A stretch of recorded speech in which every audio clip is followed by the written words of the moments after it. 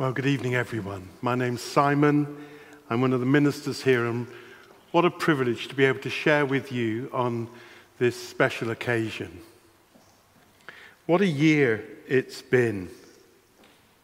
The whole world has been at war with an invisible enemy. It actually began on the 31st of December with an announcement of human transmission COVID-19 in Wuhan, China.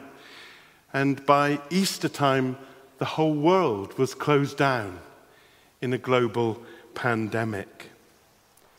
65 million cases and 1.5 million people and counting who've died from this terrible virus. The IMF estimate that the cost to the global economy is £22,000 billion, 22 trillion. These are unfathomable amounts. But stark statistics don't really convey the trauma and the tragedy that so many people across this world have suffered this year. Scripture says, on those living in the land of the shadow of death, a light has dawned. And thank God for that light. We thank God for the light that has dawned with the creation of 3 vaccines that are able to treat and protect against this terrible virus. The year began with looming threat, and as we come to the end of the year, there is a sense of hope and relief, optimism for the coming year. And these 3 vaccines are a bridge.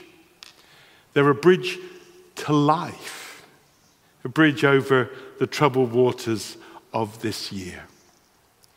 And this evening I want us to think about Christmas as a bridge. The novelist Gladys Taber wrote that Christmas is a bridge. It's a bridge in many ways, but primarily it is a bridge between humankind and God. Christmas has always been a bridge. Christmas time, the 25th of December, was the time when pagans celebrated the winter solstice, that winter had spent itself and that the days were beginning to grow longer and lighter. In the ancient Greek calendar, the winter solstice marked the start of the new year. We've come to the end of a year, we're beginning a new one. And the early Christians chose this season to remember the coming of Christ, the birth of Jesus Christ, because it was a bridge not just simply into the new year, not just a bridge out of a cold winter and long dark nights, but it was a bridge to God, a bridge to life. I want to think this evening briefly about a verse that I've been journeying with these last few weeks of Advent. And these are words from St. Paul in a letter that he wrote to a church in Colossae. And he wrote this: God was pleased to have all his fullness dwell in Jesus, and through Jesus to reconcile to himself all things by making peace through his blood shed at a cross. Let me just offer 3 reflections upon that statement. The first thing that stands out to me is this, that God was pleased. That verse, that saying of St. Paul is all about Christmas, about what happened then on that first Christmas. And the great emotion of heaven on that first Christmas was the pleasure of God. He was pleased to have all his fullness dwell in bodily form in Jesus. No one was more excited about Christmas than God. You know, we often use a rather archaic little phrase, Merry Christmas. We don't really use the word merry that often, but we often associate it with Christmas. Well, I find it interesting that the word merry comes from an Old English word, myriga, that simply means pleasing. It's a Christmas word. Pleasure, delight, joy, being thrilled. These are Christmas themes. Why? Because that was the great expression in the being of God at that first Christmas. He was absolutely thrilled. No one loves Christmas like God loves Christmas. Most people start their Christmas preparations a few months ahead, or if you're pragmatic and smart, you might start buying presents in the January sales. But God was preparing Christmas since Adam and Eve turned their back on him. For millennia, God was working at the details of Christmas when he was going to put all things right. And he set up his own Advent calendar hundreds of years before Jesus appeared. We've been hearing about it in some of these readings. And little windows were constantly being opened up on this Christmas. Prophecies and promises and portents in the sky. Signs, offerings that God was at work and something amazing was being planned and about to happen. Millennia in the planning, meticulous in the detailing, and the whole universe was pregnant, awaiting this thing that God was working. God building a bridge. That's why God was so pleased when his eternal Son is poured into humankind. That's why God was so pleased. Because he was building a bridge, and he was crossing the divide, and he was traversing the ravine, as it were, and he was bridging the gap between us and him that we had opened up. You see, God made us like him for him. God made us to be in relationship with him, but he gave us free will so that we could love him and respond to him freely. But in our free will, we chose to go our own way and do our own thing and not have him in our life. We walked away. But God didn't walk away from us. Far from it. God worked away so that we could be restored to him. This is what Christmas is all about. And Christmas is a party that God throws. Christmas is a bridge that God builds. Christmas is a bridge that love builds. If you take God out of the Christmas season, all you have is what C.S. Lewis said, winter, winter, always winter. And Christmas never comes. I mean, imagine putting up in your house a rotten old Christmas tree whose pine needles are falling down. There's no tinsel, no baubles, no lights, and no presents. Fat lot of good that is. But many people, that's all their Christmas will ultimately amount to if they don't understand the purpose behind it, which is God throwing a party and building a bridge for us to meet him. Now, there's always party poopers and those who aren't pleased with God's party at Christmas, those who'd rather live in the shadows. You know, the communists banned Christmas in the Soviet Union, and instead they chose to celebrate the birth of that mass murderer Joseph Stalin on the 18th of December. You take your pick, pay your money and take your choice. Which would you rather?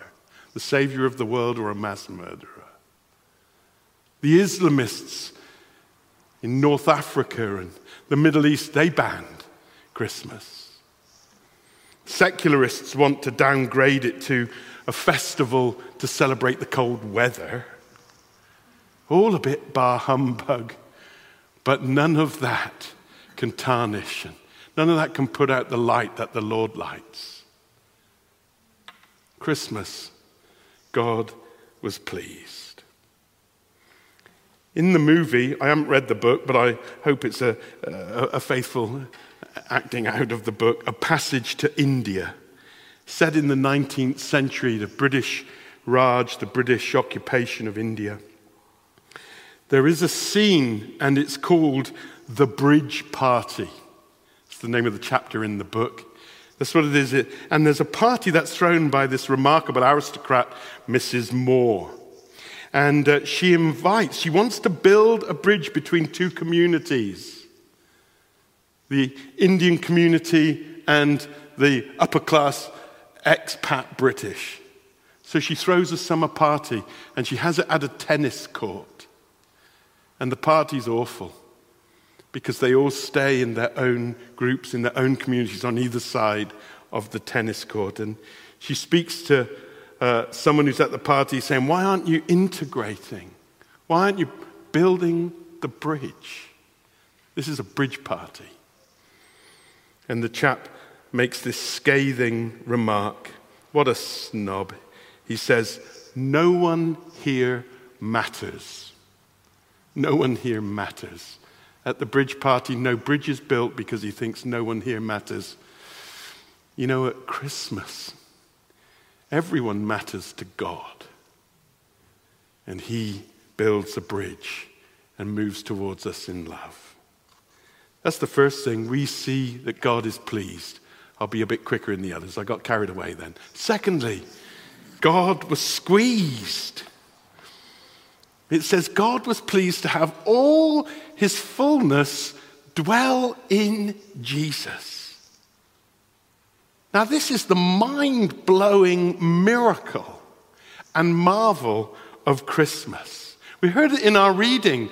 Unto us a child is born. In time, a child is born. Unto us a son is given. The eternal Son of God. From all eternity, Jesus, who dwelt with the Father, is born as a sweet child in time. And that's a bridge too far for some. They just can't get their minds around it, and they don't even want to try. The 2nd century philosopher Celsus said that we should be ashamed of the incarnation. He says, no God or child of God has descended or would ever descend. It's a pantomime statement. We need people to respond and say, oh, yes, he did. He really did. How can the great gulf between heaven and earth, God and humankind, holiness and sinfulness be traversed? How can that happen? Well, it can't happen from our side. And it happens from God's side. God makes the move. God takes the initiative. And in love, he comes to us. And he comes to us like us, as one of us. And the eternal Son of God is wed in virgin womb to human blood. And God becomes a human. The Son of God becomes the Son of Man, in order to bring the sons and daughters of man to God. The great theologian Karl Barth said, God is not imprisoned in transcendence. A lot of people believe in God, but he's pie in the sky. When we die, he's out there somewhere. You know, he's made the world and he's gone walkabout. Not a bit of it. At Christmas, God was pleased to be squeezed into Mary, co-joined with human flesh. Fully God, fully man. Deus as a fetus. What an amazing thing. What condescension. And the contraction of God to a span. What is it? The immensity cloistered in a womb. You know, C.S. Lewis in The Last Battle, talking about Narnia as being larger on the inside than it seems on the outside when they come through the cupboard. You remember the story? Queen Lucy says this, in our world too, a stable once held something inside that was bigger than the whole world. What an extraordinary thing. At Christmas, God was pleased. At Christmas, God was squeezed. And then, thirdly, And finally, at Christmas, God was able to be seized. It says, through him to reconcile to himself all things, making peace through his blood shed on the cross. Jesus is the reconciler. It sounds like a religious word, but it's a beautiful word. You know, the word there only occurs in the New Testament. It didn't exist in ancient Greek. It was this word reconciliation, that was invented to describe what God does. He builds a bridge. You see, our wrongdoing, and we've all gone wrong, thought and said and done it, that separates us from a pure and holy God. But God doesn't give up on us. We, in our religious efforts, try to make ourselves right for God, but we can never build a bridge to him. So God reaches out.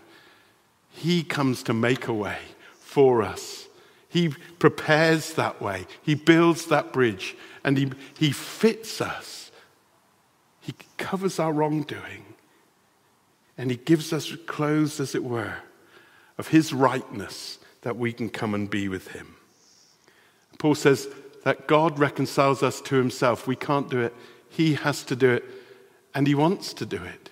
And he did do it, and that's what Christmas is all about. Ken Poirot is a scientist and entrepreneur. He said this: you build a bridge by extending your hand. I really like that. And God built a bridge by becoming human and then extending his hands in love to us, open wide on the cross. Bridges are expensive. There's an amazing bridge between Sweden and Denmark. I've driven across it in Öresund. It cost 5 billion to build. There's a bridge between China and Hong Kong, the Macau Bridge, 15 billion to build. The bridge that God built at Christmas was priceless. What price do you put on the death of the Son of God to bring humankind to him? You know, I looked up the origin of the word bridge. It comes from an ancient Indo-European word, buru. Do you know what it means? A log or a beam. And it's on that wooden cross, that log, that beam, that Jesus died for the sins of the world. That's a mystery and a marvel. But somehow, mysteriously, in his death, as he extends his hand to us, he pays for the sins of the world. He breaks the power of sin and death. He dispels darkness and opens up light and life and a way to God. Jesus is born to die, and he makes peace, says Paul, through his blood shed on the cross. The one who was laid in a manger, wrapped in linen swaddling, hung on a cross, wrapped in the sins of humankind, and is laid in a tomb, wrapped in grave clothes. And 3 days later he rises again. But that's another story for another time. He is the bridge over troubled waters, who willingly said, I will lay me down. Why? With this I finish. Why? Why would he do that? Because God didn't want to envisage eternity without us in his life. That's why God built a bridge. Some of you will have been on those bridges. There's one in London I was on a little while ago. I took some photographs where people get little padlocks, and lovers, they paint their names on the padlock, and they attach it to the bridge and kiss one another and maybe get engaged or something. But they're called love lock bridges. You will have seen them. I love them. Why did Jesus do this? Why did the Father do this? Why Christmas? It's a love lock bridge. That's why. Because he loved you. Yesterday I was picking up my lad from university down in the West Country, and we went to Bristol. He's in Bath. We went to Bristol where Tiffany and I, she's my wife, where we lived many years ago, by the Clifton Suspension Bridge. And we went and walked across it and walked back. And I was reminded many years ago of her father coming down. And when we lived near it, we would go and walk across it every night. And we got to the bridge out on our walk, and he stopped and said, "No, I'm not walking across the bridge." And he just waited. He had a fear of crossing bridges. We walked and came back, my wife and my mother-in-law, afraid to cross a bridge. I've been thinking about him. Tragically, my wife and my mother-in-law and myself, obviously, we have crossed the bridge and come to trust in Jesus and come to know God and give our lives to him. My father-in-law wouldn't walk across that bridge either. And the invitation to you this evening, this Christmas, is cross the bridge. God at Christmas put out a bridge and said, "Come across it." The bridge is his son laid down. Come across it. Come to me. Come to life. Come to light. And the question is, will you come? Well, we're going to have a presentation piece now. And let's think about these things during this wonderful song. And then Mark will pull our service together.